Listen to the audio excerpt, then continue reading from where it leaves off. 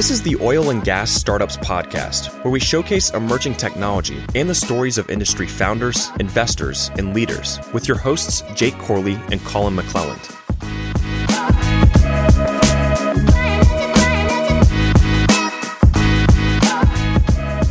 All right, let's get this started. What's going on, Digital Wildcatters? Welcome to another week of Oil and Gas Startups Podcast. We've got my friend Ahmad here with Clean Energy Services, VC Fuel. We are coming off the week of Fuse, and you actually were one of the panelists on, Chuck Yates wanted to live his dream and have a live podcast with a live audience. He won't shut up about it. Yeah, I've heard about it for 2 years, and so all right, Chuck, we'll make it happen at Fuse. And so you were on that panel with him, which was a really great conversation. So first off, appreciate you doing that. Why don't you tell us real quick about what you're working on, what VC Fuel is, and we'll dive into it.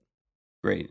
First of all, I should say you guys did an awesome job with Fuse. We need more events like that in Houston. They're either mostly oil and gas events or clean energy events, and you don't have any that fuse the two. And you guys did a great job of doing that. You want to know some interesting? So we always run a survey and operate within feedback loops. And some of the interesting feedback that we got, oil and gas people wanted more oil and gas content, and renewables people wanted more renewables content. And so that's interesting. Yeah. I was like, all right, I see the bias there, but overall got overwhelmingly positive feedback. So appreciate you being there and being a part of it. Oh, my pleasure. I really enjoyed it. Yeah, so to answer your question, what I do is I run a clean energy platform, and there are multiple elements of that platform. The first is called VC Fuel, and that's a venture fund where we fund companies that are in early to mid stages of development. So either seed capital, $1 to $2 million, or Series A capital, $5 to $10 million.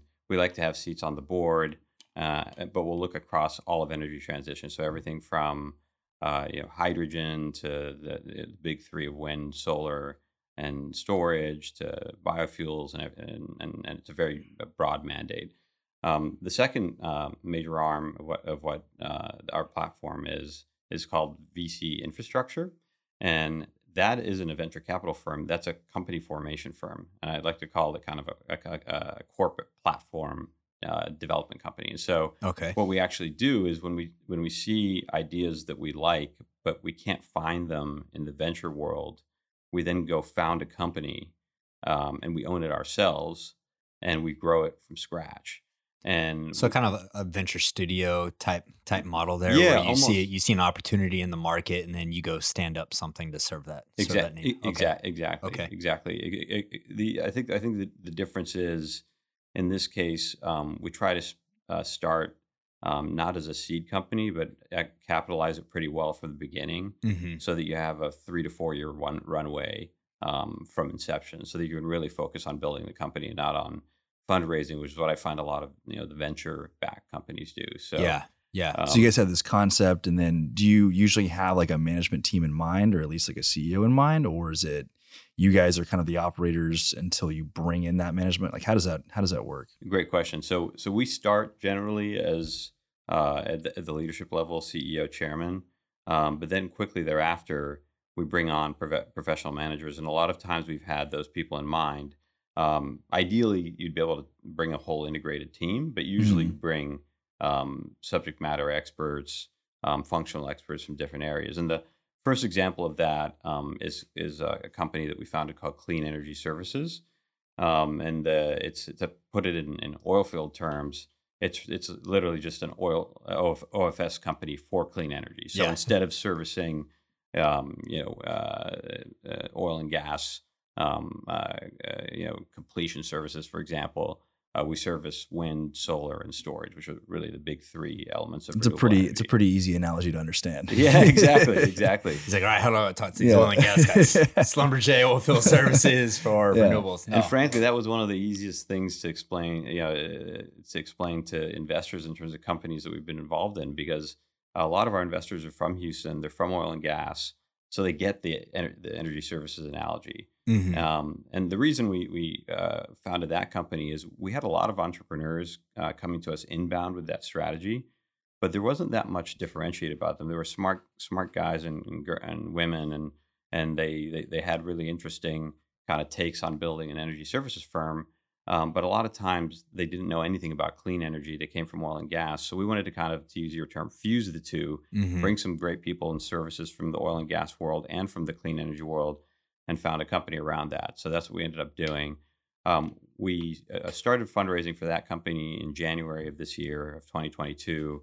And we thought this year would be really just a company building and company formation year where we build our skill sets, make sure the team is gelling well together, and the customers would come in 2023.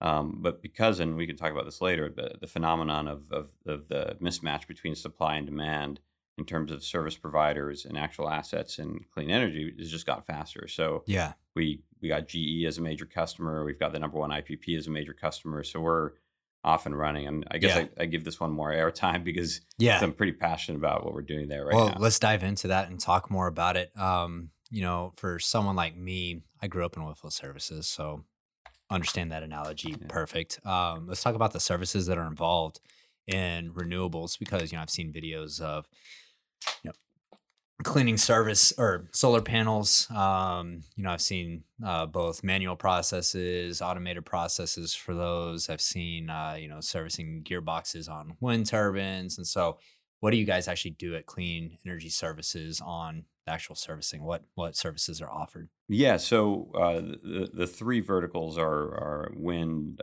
solar, storage. We decided to start with wind because it just has the higher margins and the higher barriers to entry. And, you know, you learn that same lesson from energy services. You want to get into the areas where you can differentiate yourself. And on that, we actually do full wrap services. So we have cranes, which are not cheap. Yeah. And we have up tower technicians. So people, to your point, who just switch out or fix gearboxes, do oil changes. And for customers like GE, we do everything, full service menu, what they need and what they require to both have preventive and corrective maintenance. On storage, which I think is the kind of the most exciting area of the entire renewable industry because it's growing so fast. It changes and the so game big. for everything else too. And it's Absolutely critical, game changer. right? It's I only- mean, yeah. yeah. It's the only one that that can make renewables, as you guys know, baseload power. So that's just a rocket ship. There's so many new companies in the space. A lot of them Texas-based, like Broadreach and Jupiter. There are a lot of integrators who put all the pieces together. But what makes it even more complicated is there are a lot of different software providers that integrate all these storage assets. And even more complicated is there are 20 plus battery providers, none of whom work together. So that's a dream for a services firm because someone has to help service all these different layers of complexity within the storage space. Yeah. And as you might know, half of the or more of the battery companies are Chinese, and a lot of the manuals that literally the manuals that our field guys get, or that the integrators or other people get from the Chinese battery companies are in Mandarin. So they use not Google even Translate. translated. No joke. It's like they're in Mandarin. Yeah. Wow. So And Google Translate's not very good when it comes to technical translation. So any Mandarin speakers out there who like energy services, please let us know. We need you. Exactly. I've actually I have a friend that I placed at a previous startup, and he's Chinese, so he's a petroleum engineer. You guys should talk to him. Thanks. I'll connect you guys after this. It's my one person I know that speaks Mandarin. Yeah, well, and the nexus of Mandarin and petroleum That's engineer pretty and neat, energy. So, no, that's super interesting. I mean, like in OFS, what was this is kind of opening my eyes a little bit, especially on the battery storage side, because in OFS, what was really unique about it was that you had so many disciplines, right? And I mean, from water transfer, water hauling, nippling up services, BOPs. I mean, there were just all these little subsectors. And so when, you kind of said it's like a dream for a service company because there's all these different services. You can be an expert in one of them and build a company around it. And I was always thinking about renewables because, to your point, you had a lot of companies come pitch the idea, but seems a little bit commoditized, low barrier to entry. Now I know there's a lot of CapEx, especially like with cranes and stuff Yeah, like yeah, that. But I was always like, it just seems a little bit commoditized, servicing gearboxes and cleaning yeah. solar panels. But on the battery side, I didn't know that there's all these different layers Yeah. to energy storage, and now Yeah. you guys can go, find a niche in there or be a full service platform. So that's actually something I wasn't aware of. Yeah, it's eye opening when you go out in the field and you see it, and the thing that's even more interesting is this has never been done before in the U.S. to this level of complexity. So, to your point, generally services have low barriers to entry, but when you have no one who's ever done it before and you're a first mover, you can build some moats around it. Hmm. And kind of back to wind and solar, our philosophy across all three verticals is it's very simple: best people, best technology. The way you build a moat, in my belief, and we'll see if we can prove this out over time, is by building and integrating technology into your solutions. And we're already starting to do that in the storage vertical. Hmm. And the second thing, that the number one question I get from CEOs in the renewable space is, what's your talent pipeline? What are you doing? How are you going to secure teams that don't leave? Because right now they're getting poached left and right because the industry is so competitive and it's short people. Yeah. I mean, in So OFS, you'd leave for $1 more an hour. That was just exactly, I was one of those guys, so I know how it exactly, goes. Yeah. exactly. So what we're doing on that, which I thought was a no-brainer, but has become hopefully a differentiator for us, is we're building our own talent pipeline and sponsoring job training, retraining programs. We have a partnership with Houston Community College. We have multiple veteran program I love this. partnerships, Yeah. and we're hoping to have kind of over 100 people kind of graduate from our training programs next year, and Yeah. probably double that the next year. Yeah, what was always really interesting about Halliburton, for instance, Halliburton's schooling and education was a mainstay for the company. And so, my father-in-law, he worked at Halliburton for 40 years, and he graduated school, went through Halliburton. I don't know if it was mud school, drilling school, Yeah, whatever it yeah. is, but they were always so good about building their pipeline and upskilling and education. And I have other things to say about them as an actual service company. I think that there's better services out there, but their tentacles run deep in people that were educated by Halliburton. And so looking at this like vertically integrated Mhm.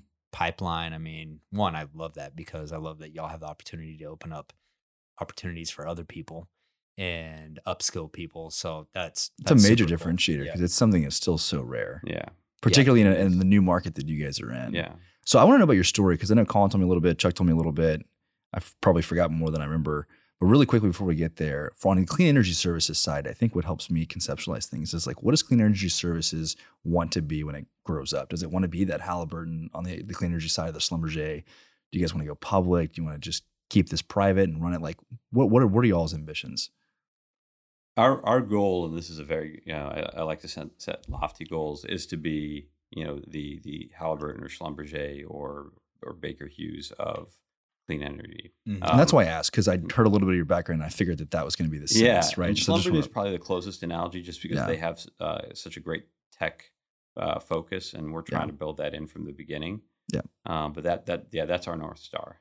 I love it. I love it. So, Yeah, well, I always, I was sitting down with a friend the other day that wants to start a drilling mud company. And he's just like, there's got to be a way to create a better drilling mud company that's built, tech enabled from the beginning. And I was like, yes, across all service companies. And so if you build from scratch and really think about it from a tech perspective, there's a huge opportunity there. But yeah, let's get into your backstory a Sure. little bit. Are you from Before- Houston? Before, yeah. No? yeah, it's a kind of a complicated story, but I'll start wherever you from the want to. beginning. Yeah. So I was born in Kuwait. Okay. My mom's from Ohio and my dad's from Jordan. Okay. They met in Germany as exchange students, and they're This story's all over the place Yeah. already. Yeah. well, it gets even better. So their love affair was in German because neither one spoke the other one's language. So it was kind of, you can imagine meeting someone and Yeah. Yeah. 20% proficiency in a language. Such a That's violent language. Yeah, too. exactly. Like- Exactly. It's not romantic at Yeah. all. So then when they got married, they came back to Ohio, got their MBAs from Miami, Ohio, and then moved to Kuwait, and that's how I ended up being born there. And that the reason Kuwait's important, it kind of in my background and influencing my future, both educational kind of focus and career focus, is I lived in a country that at that time was 99% reliant on oil, right? So I have energy in my veins. I mean, that's all I saw growing up. The oil fields were not far from where we lived. Yeah. You just everyone worked in the industry. The entire country was reliant on it, or else it wouldn't exist, frankly, as a country. And Yeah, so, I mean, it's just like growing up in the Permian Basin. It's the same exactly. thing. Not to interrupt your story, but I just heard an interesting fact about Kuwait last week. I didn't realize how small it was. Geographically, like you can drive across it in like 2.5 or 3 hours. So I always imagine Kuwait just being a lot bigger place Yeah. than it was, but it's probably about the size of the Permian Basin. I think it's probably smaller. Yeah. It is smaller, actually. To kind of jump from that, Qatar, where the World Cup is being hosted in a month, is about a quarter the size of Kuwait. So these countries, and Qatar produces 20% of the world's LNG. Yeah, out of that's that crazy. Little, It's so nuts. Just the the density. of Yeah. energy and it production goes, there. and it goes to like 100,000 citizens. These aren't that many Qataris, right? Yeah. So I mean, you just do the math on that. It's Yeah. pretty compelling. Yeah. And so, Yeah. That's wild. But anyway, so I was born there, and then at the age of 10, we moved actually to Ohio, to Cleveland, which is where I went to middle school and high school, and resulted in me being a huge Cleveland sports fan, which is a very sad place to be generally. And We were just talking about how small Cleveland is to have all these sports teams last week. This is weird how all this is coming together because we just did an event up in Columbus about a month ago. Yeah.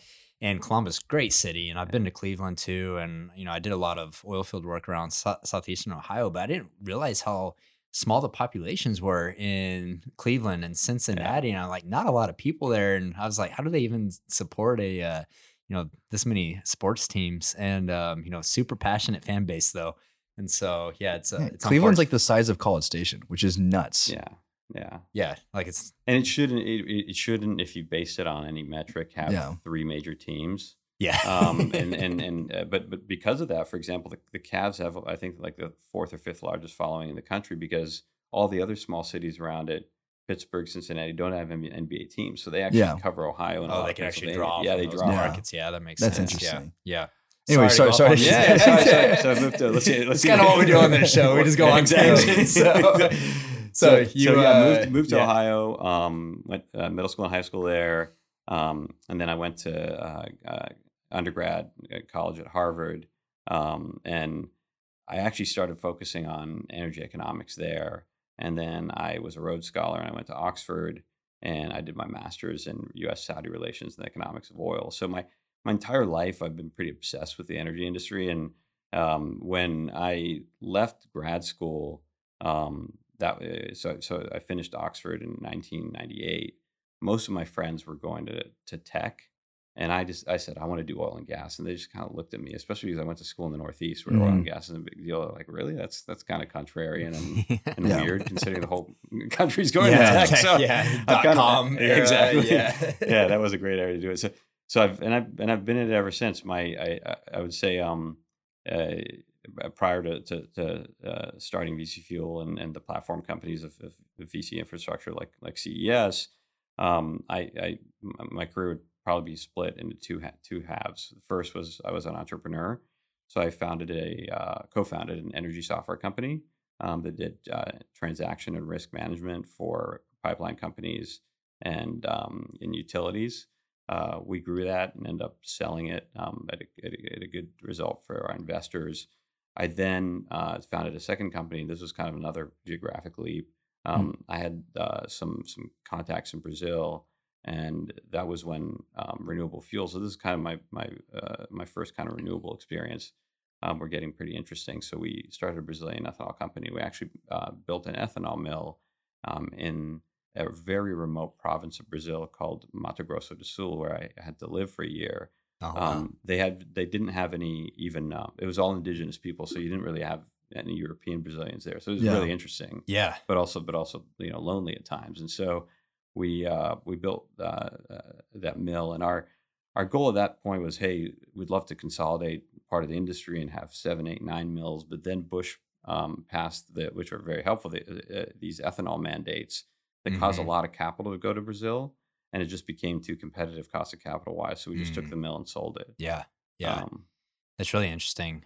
You spent a year there, and it sounds like it's really remote with indigenous people. And That's still a crazy concept to me. I told Indigenous Jake, people in general. yeah, I worked for a company, and I was supposed to go run some expandable casing on this rig, and they tell me where it's at. It's on the border of Brazil and Colombia, and it was a 2-day boat ride down the Amazon to get to this rig. And I don't speak Portuguese, and then you're sending me out. And one, I never even worked an international job, so I'm not used to converting to metrics, and I'm running tools downhole. Like, it's kind of a big deal. Imagine calling like this little like wooden raft, and like arrows are getting shot at him. And I'm on this little boat going to run some tools. So I can imagine that experience was. I'm sure you have some good stories from that, but yeah, so that's super interesting. So you build this mill, all this capital comes too competitive. You guys just sell it, flip it, and what'd y'all do after that? What'd you do after that? Yeah, so that was kind of the first phase. I said the second phase of my career is I went into private equity, and most as context, most private equity people come up through investment banking, so they work for whether it's Goldman Sachs. What was the motivation there to go from being an entrepreneur to doing your own thing to like what drew you to private equity? I thought it would be interesting to buy and improve companies, and generally where I was going to join. So I joined BlackRock, which was the biggest asset manager in the world. Yeah, small shop, yeah. And then Morgan Stanley. Just the scale of what I was going to be able to do would be much bigger. Yeah. And I just wanted to test that. And frankly, I even though I spent a number of years in private equity, I enjoy the smaller scale more, actually, the company building scale. But that was to test my ability and interest in doing large deals. And so I all energy deals across all both energy. those. So I was at BlackRock, I was head of private energy investing, and at Morgan Stanley Infrastructure, I was also head of private energy investing. And so those were my 2 private equity jobs. But really, it was a really interesting time to be there, because when I joined BlackRock, that's when shale started taking off. Mm-hmm. Yeah. My public company counterpart, the head of public company investing at BlackRock, was one of my mentors, Dan Rice, who I think, he had, I think something like 10 out of 11 years, he had the best investment track record. And I mean, Dan Rice, the Rice brothers' father, the OG. Yes. The Dan Rice. Yes, yeah. the Dan Rice. And obviously his kids are great, and they've made him very proud. But he, BlackRock, he was the man. I mean, if you wanted to talk to anyone in energy at BlackRock, literally the week I joined, he was in the Boston office. I was in New York. I went to see him. I was like, teach me whatever you can. And he told me, well, there's this little thing about to develop called the Marcellus that most people aren't talking about. And so we kind of went from there, right? And then I ended up making private investments while I was at BlackRock, actually in the Appalachian Basin, as well as in other areas of the country. Awesome. And I also did one renewable investment in cellulosic ethanol, which did okay. It's still kind of a nascent field. Yeah. So really interesting, because one, you're a builder, you're an entrepreneur. You've built companies. You go in the private equity world, get this experience doing these large projects.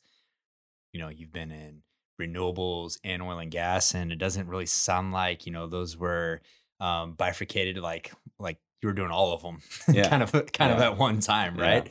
And so which is just awesome, because it's kind of a just pro energy mindset. Like, you don't care what the energy source is, whether it's ethanol, whether it's oil and gas, you were just doing things right. So that's actually really unique and interesting, particularly at that point in time. Yeah, like, because it's still not a very common when concept. you're at BlackRock. You said you got there and shale starts taking off. What did you think about the opportunity for renewables, from that time period of 2010 to, I'll call it 2016, when there's just so much capital going towards shale. I mean, did you see a lot of opportunity to be investing in renewables, or was it kind of just like, hey, capital's flowing to oil and gas? That was the main focus. We still, so I'm not by no means am I prescient, but I thought, and I think this now on the opposite side, just because all the money's flowing to one source of energy, one thing we learned in this industry is we're continually surprised by things that happen in terms of resource availability or geopolitics or things like that.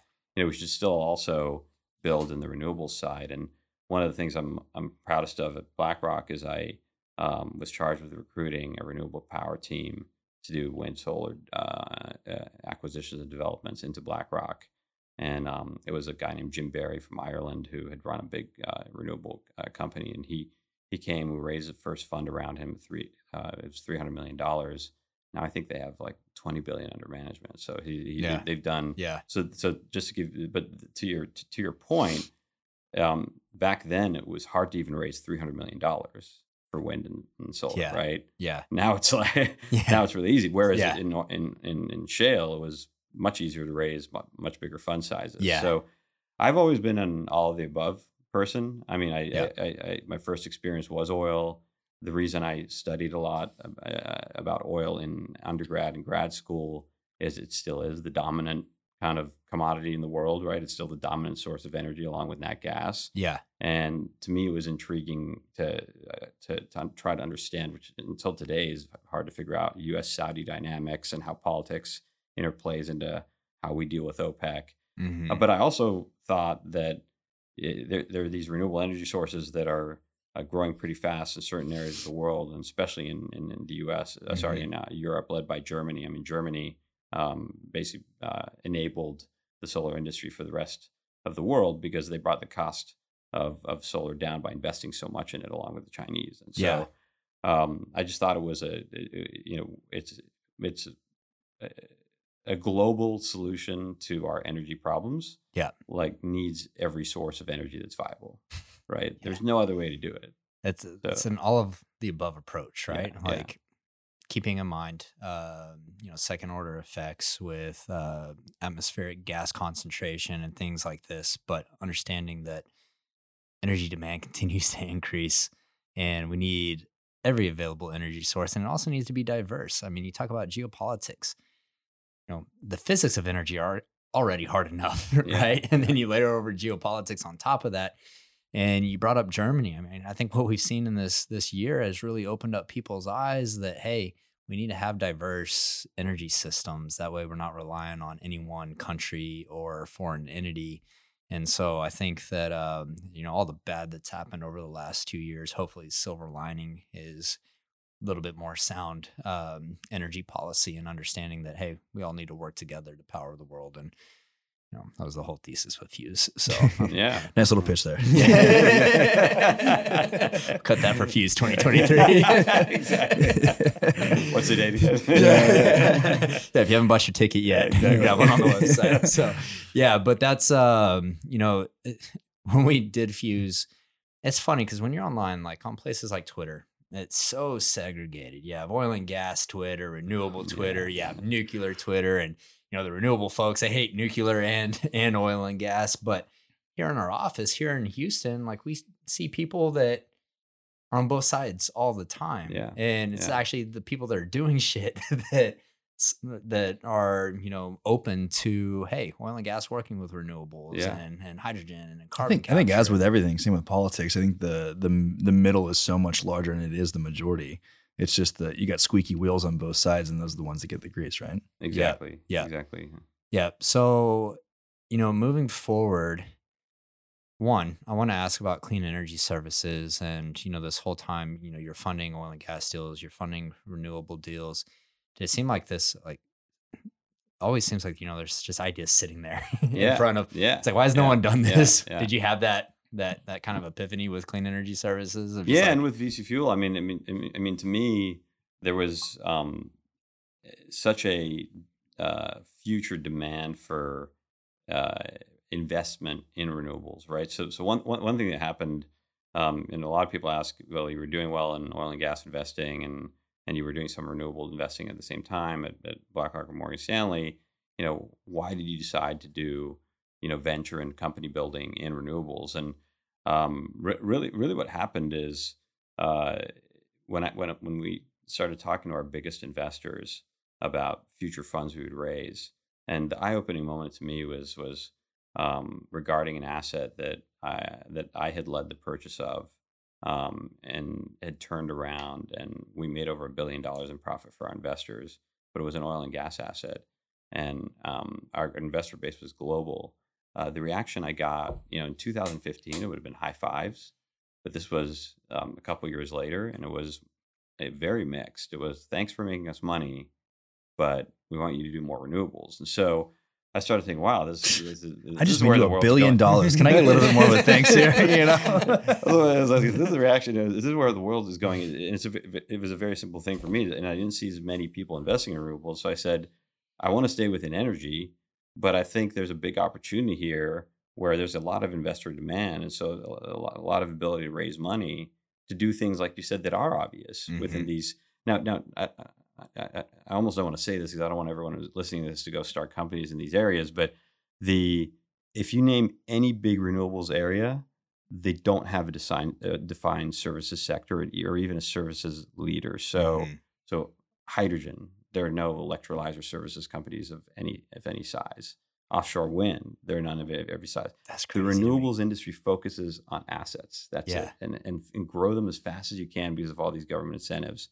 And they don't think about the services, the technology, and the things that are going to eventually enable these assets to function. Yeah, right? I see some movement on the software side, especially when it comes to distribution and load balancing and connecting all these assets. But the boring businesses, the service businesses. I mean, look, I have friends that own some OFS companies that are filthy rich. There's opportunity there. Exactly. And so, that's really wild to me that, there's not just some companies that have taken over that space. And so that's what I kind of figured, that you had that epiphany. It's like, hey, this idea is right out here. And, it takes some CapEx. It takes building up a pipeline. Yeah.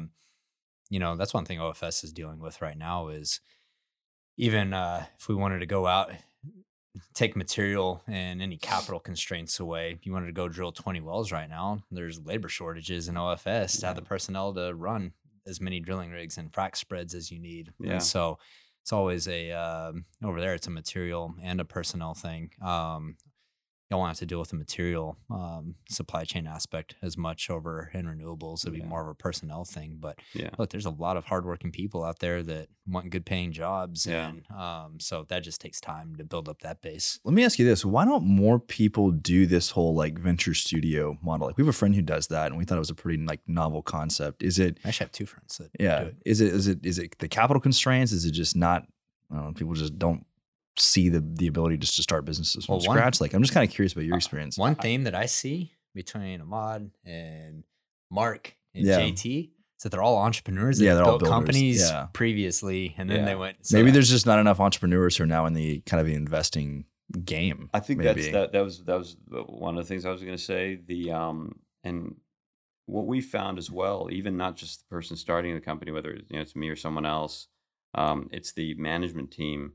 It's hard to find someone from a corporate background who, at a certain point of their career, can make the jump into a very entrepreneurial environment. It's just hard because they're used to systems and processes and not working past certain hours and things like that. And so to us, we always look for people who, even if you fail, that's great, but at least try failed entrepreneurs or whether fail or success, right? And, exactly. Yeah. And so I think that's the number one impediment. But the other big impediment is our investment industry is just organized into structures that evolved over time that people don't want to deviate from. So you have private equity funds, you have infrastructure funds, and you have venture funds. And those are the three major categories of funds now that are being raised in the financial community. So it's much easier. The easy button is to do venture capital, invest in other people, and try to make a return that way. And it's probably easier to raise money for that Mm-hmm. than to say, hey, I'm going to start a platform from scratch and we don't know whether it's going to work or not, but we really believe in this idea and we want you to invest in, into multiple of these. Yeah. Right. That takes a little bit more of a leap of faith, but I also think the upside is going to be much higher. Like the VC industry is so well defined now that there's just a playbook on how to do it. It's very commoditized Yeah. too. I mean, there's capital everywhere, right? Yeah. So we got a few minutes here before we wrap up the podcast. And so a couple things. One, remind me, there's a podcast that I need to go dig up from Noah Kagan that you should listen to, because his guest on there has bought and acquired 29 tech companies. And he talks about he can run 3 to 5 at a time. And he talks about how he goes and finds CEOs Oh, interesting. in his network to run these companies. Because that was going to lead up to a question of, you're going to be a busy guy if you're CEO of all these ideas. Yeah. So how do you think about, when you start scaling these companies and, taking yourself out and finding new management teams and CEOs? I mean, you might have not even got to that point yet. I don't know if you burned any brain cells on that yet, but how do you think about that? Well, I mean, first of all, you're right. It's an incredible amount of work, but it's so gratifying when it's your own business that you're building, and frankly, like the job creation aspect to me is really, really exciting to see these people go through our training programs and to make a lot more than they used to. And now they're more technically proficient. But to answer your question, in all of the platform companies, when I start them, I generally have a clear number 2 person Mm-hmm. who might not be quite ready Mm-hmm. to take over, but has the talent, the skill, and we have that person in CES. Yeah. And we have that person in another company we're starting. And Yeah. so there's no way I'm going to be CEO of 5 companies at once, right? I may be chairman Yeah. of 5 companies. Yeah. So it's not doing service to investors, and it's also untenable. So you need to have that talent that can rise within. Yeah. And I'm a really strong believer in having someone who can be kind of like you bring in as a co-founder with the upside that, hey, look, if this goes well, you become CEO, Mm-hmm. right? Yeah. And if not, you go hire a CEO. I love it. So if someone's listening to this and they're interested in a couple of things, potentially bringing an idea to you or going through a training program at Clean Energy Services and working with you guys, how can they find y'all? What's the website? Can they find you on LinkedIn? Where you at? So vcfuel.com is one of them. It's very easy. VC, the letters, and then fuel. And by the way, everyone, I misnamed the company because I wanted a short domain name, and everyone thinks it stands for Venture Capital Fuel. The VC part, it actually stands for, if you go to the website, for Very Clean Fuel. Oh. no one gets that. Yeah. I can't retract. I mean, honestly, I thought it was Venture Capital Fuel. Yeah, I'm sure you guys did too. Yeah. So Very Clean Fuel, vcfuel.com, and CES is cesrenewables.com. Awesome. All right. So if you're listening, we'll drop links into the show notes. You can go check it out there. Reach out to Ahmad. Just amazing guy with a just huge depth of knowledge. So we appreciate you, one, taking the time to come do this, participating at Fuse, and hopefully, we get to do this some other time in the future. Appreciate you coming on. My pleasure. You guys have been great. Fun. Thank you. Awesome. Absolutely. All right, guys, if you like this show, guys and girls, if you like this show, please send it to a friend. Leave us a 5-star review, and we will catch you next episode.